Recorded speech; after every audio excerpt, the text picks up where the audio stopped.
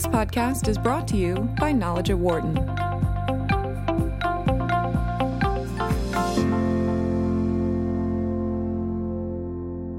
Our guest today is Mahmood Mohideen, Senior Vice President of the World Bank Group. Mahmood, thank you so much for joining us today on Knowledge at Wharton. Thank you. So you are the Senior Vice President for the 2030 Development Agenda. In that role, what are your top priorities for today and for the next year going forward?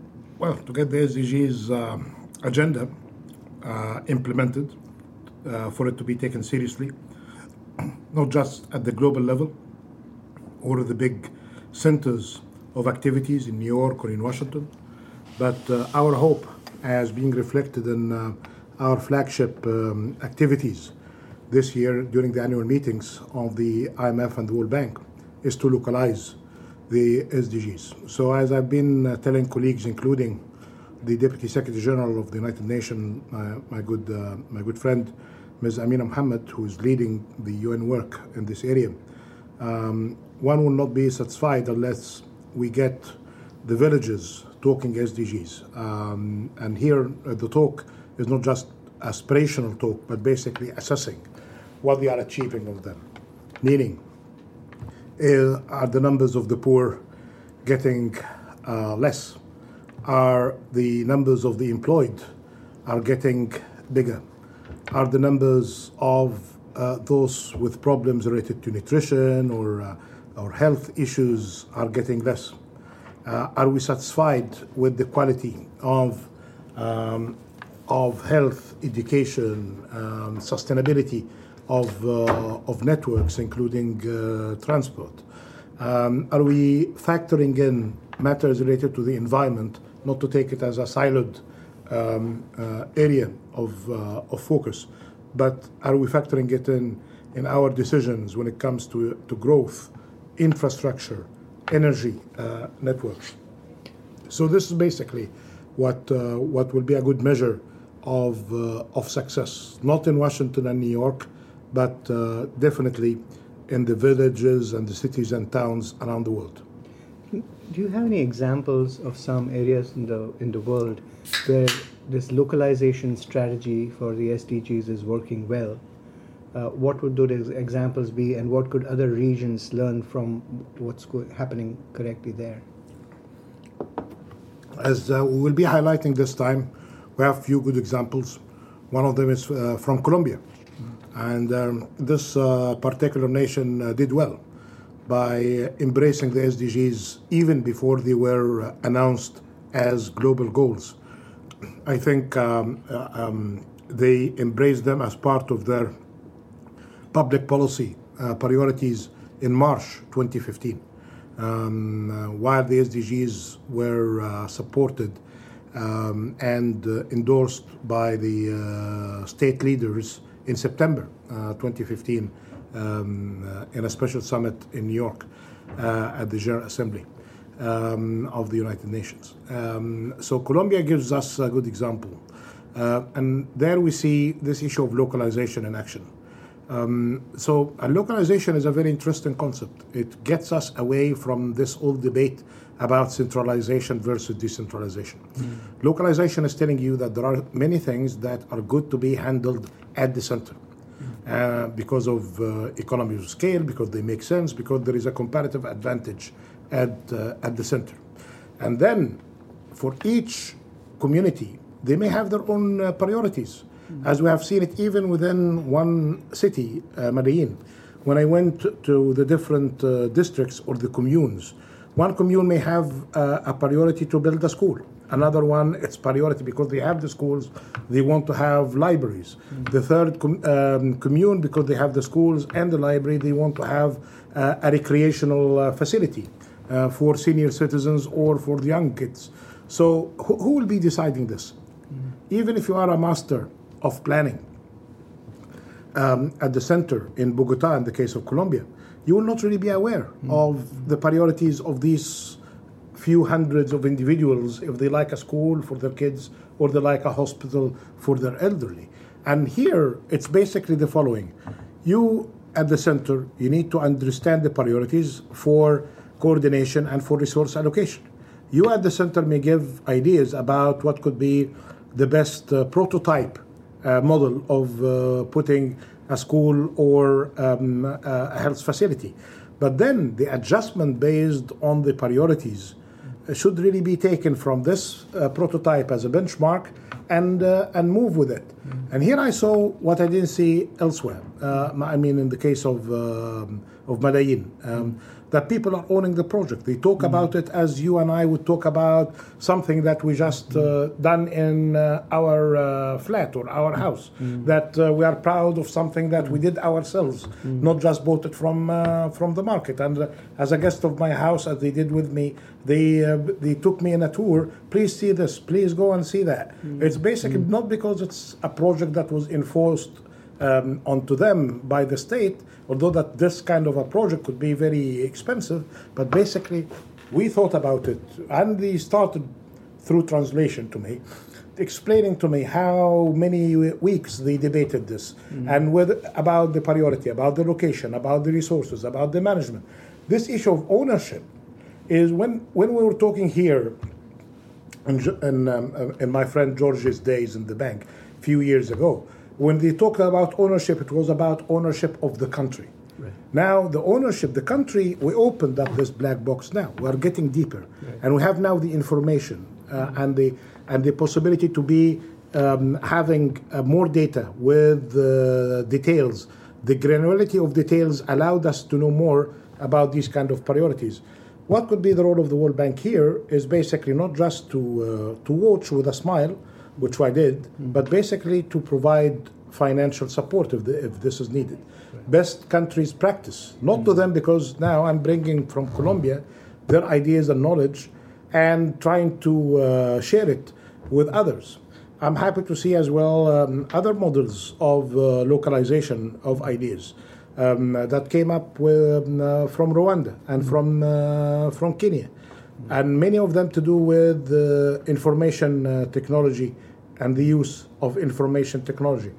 While the center provided the huge investments in technology with huge sunk costs and the backup facilities, the service to protect the data and all of that, but there are many good solutions that have been happening in different villages with certain market dynamics that you and I cannot really imagine. So this is another good example from Kenya that didn't really stop in Nairobi or the big cities, but we saw that in villages, providing better pricing mechanisms for the products by the use of technology. But here, this issue of localizing the use. So while you and me could be texting about some particular issues here, you'll be seeing those villagers and farmers texting about pricing issues, insurance for their crops, best wholesaler. So all of this kind of stuff that you have the standard setters perhaps in the center, but you have all of these kind of flexibility in the peripheries that shouldn't be peripheries. They should really be the centers of their own. Actually, this year, the annual meetings is hosting the president of Rwanda as a guest speaker in many things. I encourage you to attend some of his sessions. He's going to be talking about human development and tailoring it for inclusive growth and how his policies are flexible enough to accommodate what's in the rural areas and what should be in the urban areas. So this is just continuing on the localization. Yeah. In Colombia, in Rwanda, in Kenya, clearly there is a strong drive towards localization and it's working well. In other parts of the world where localization is less successful, what have you, from your perspective, seen to be the main obstacles? And what can the World Bank Group do to help overcome those obstacles so that they can share the same success as the... Yeah, I think the new concept of localization based on the global goals and more flexible financial mechanisms and using the public-private partnership schemes using a lot of relevant and adaptive technologies, including in information technology. This new model is new.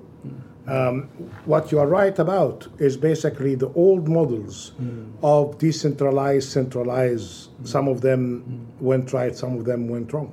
But this new approach of using this mix as a package, global goals, which are only 2 years old, means of implementation using finance and technology and information technology, getting the local leaders involved is a new thing. So I cannot really say that it failed. I only see that it is experimenting with some success in areas, and in other areas they are just trying to gain knowledge about it. But the other good example I can refer to is from China and Vietnam. These are countries which are very much proud of their central mechanisms, and they are master planners, and they have been achieving a lot. But when I have been seeing their presentations in the 2030 agenda in the case of China, the 2035 agenda in the case of Vietnam, the kind of tailored solutions for areas based on their relative development during the years. As you know, in China, there had been great success in certain areas, but as the authorities, they say, we still have a number of poor. They are in a number of areas, and we're taking them as priority. And the kind of tailored programs for these people are very much localized in the way that I'm seeing it. Vietnam is another good example through their 2035 agenda, which is basically about inclusive growth.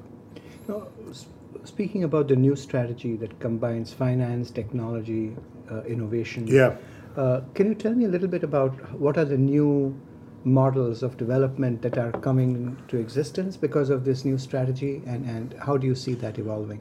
So, if I take a reference to Addis, the Addis paper, which is basically about the finance for development and the different chapters, I see Addis as a good progress since the time of Monterey. That was basically giving the issues related to finance for MDGs, or the Millennium Development Goals, as a kind of a priority.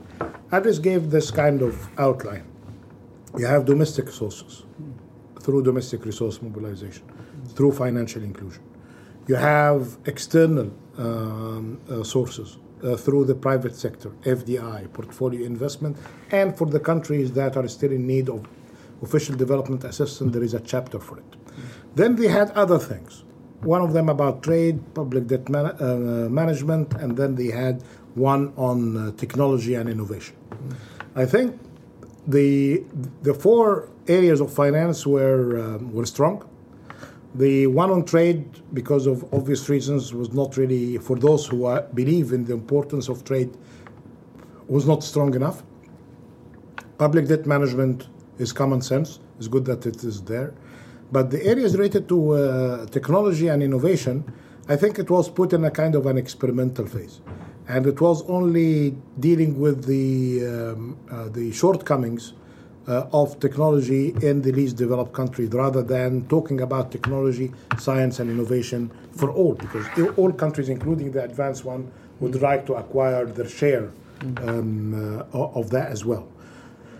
I think what happened since Addis, and the time moves fast, and I was just reading an interesting speech by the managing director of the IMF, Madame Lagarde, who said that 80% of the data we have today had been generated during the last 2 years. This means that since Addis 2015, we had 80% of more data.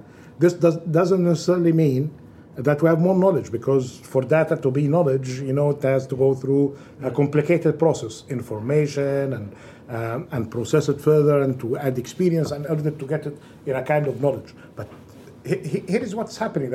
What happened, we're not measuring matters by 20 years or 30 years or 40 years. When I was a student of development economics and finance back in the 1990s, early 1990s, So the units of measure was a decade, 2 decades, comparing what happened in India or Egypt over a decade, and you call it dark decade or good decade for development, as we have seen it even in assessing development. Now a decade is like measuring a century or more of data. So what happened since Addis is I haven't really seen such an embrace of ideas related to science, technology, and innovation in this institution since I joined it in 2010, as I saw it during the last 6 months or so, or say a year. But last 6 months, I've seen more. If you measure it by the number of events and activities and sessions and speakers on this topic in this particular annual meetings, I bet this is the biggest since the creation of this institution. And here the talk is not about the fear of technology or the concerns about science, but basically how to use the best of our knowledge to generate good ideas supported by finance and direct it to the benefit of the general public. What kind of partnerships we need to have in this institution, say with Silicon Valley, or with the likes of valleys around the world, not just in this country, but in India, in Africa. There are, as you have seen today, there are many great, bright minds around with their own ideas. Many of the good solutions are happening from, we saw it from Eastern Europe, Estonia and its neighborhood. So we cannot really say today where the good idea of knowledge and technology will come from. In the past, it was easy. In the time of my father, you need a scientific solution in medicine. You go and get your lessons in London, or you get it from the US. Today, it is very much different, which is great. Just last couple of questions. The finance, you mentioned finance is a key component, and as is well known, there is a significant shortfall in the amount of funding that is needed annually to fulfill the Sustainable Development Goals, and the amount of funding that is available through traditional sources. In your estimate, what are some of the best ways to meet that gap, and what are some of the innovations you're seeing on the financial front to find a solution? Globally, we have the resources. Globally, and the president of the bank in his pre-positioning speech at Columbia University last week, who was giving examples of assets that are with the negative yield or negative return, or just waiting for an opportunity, of the trillions of dollars around the world. And what we need for achieving the Sustainable Development Goals is only a fraction of that. But it's not easy. So you say, well, these trillions of dollars are sitting in those accounts in Europe or in the States or in Tokyo, but definitely they are meeting a particular return to risk mix, which is satisfying those who are managing these assets. So the first thing is basically information and knowledge about risk and return. And in many cases, especially in the emerging markets and developing countries, finance is not flowing because of lack of knowledge, or basically because the perception is giving us a kind of an idea about risk which is worse than reality. And we have seen through that kind of just availing knowledge, you can get the private sector flowing.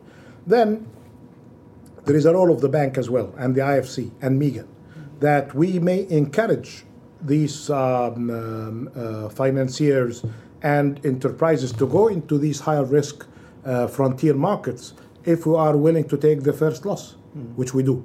If we are willing to de-risk, which we do. If we are willing to provide grants, which we do. If we are willing to provide guarantees, which we do. So there are, and we have a great lady in the IFC, Nena, the vice president there, and her title now is about blended finance. So the blending of finance is basically about this public, private, and then you get a component from fixed income, a component from equity, a component from insurance, and you are in business. So this is the kind of the new world. The first is the information and knowledge about the opportunities, and I was thrilled to see that the business community themselves, through the business commission Commission for Sustainable Development Goals, they outlined, among many, 4 areas of work, like in energy, like in cities, like in agriculture, of hundreds of opportunities of worth of trillions of opportunities for investment. And they identify that by sector, and now they are doing that by region. So from global, they went to Asia, and now understand that they are going to be doing launching of this report in the Middle East and North Africa, which is known to be high risk, but at the same time it's high return. And they tell people, this is your return if you are investing in renewable energy. This is your return if you are investing in your education or in the social sector, in infrastructure. And here are the risk and the cost. And here are the likes of the bank around the world, including ourselves, of course, that could really provide good funding.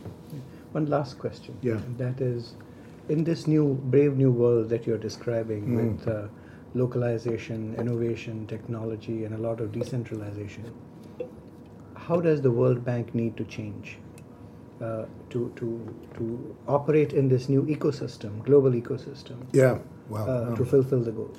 Yeah, it's interesting. You mentioned the Brave New World, the famous novel, and then there is a new book by the title Grave New World, which is basically about the fears of globalization, about the concerns about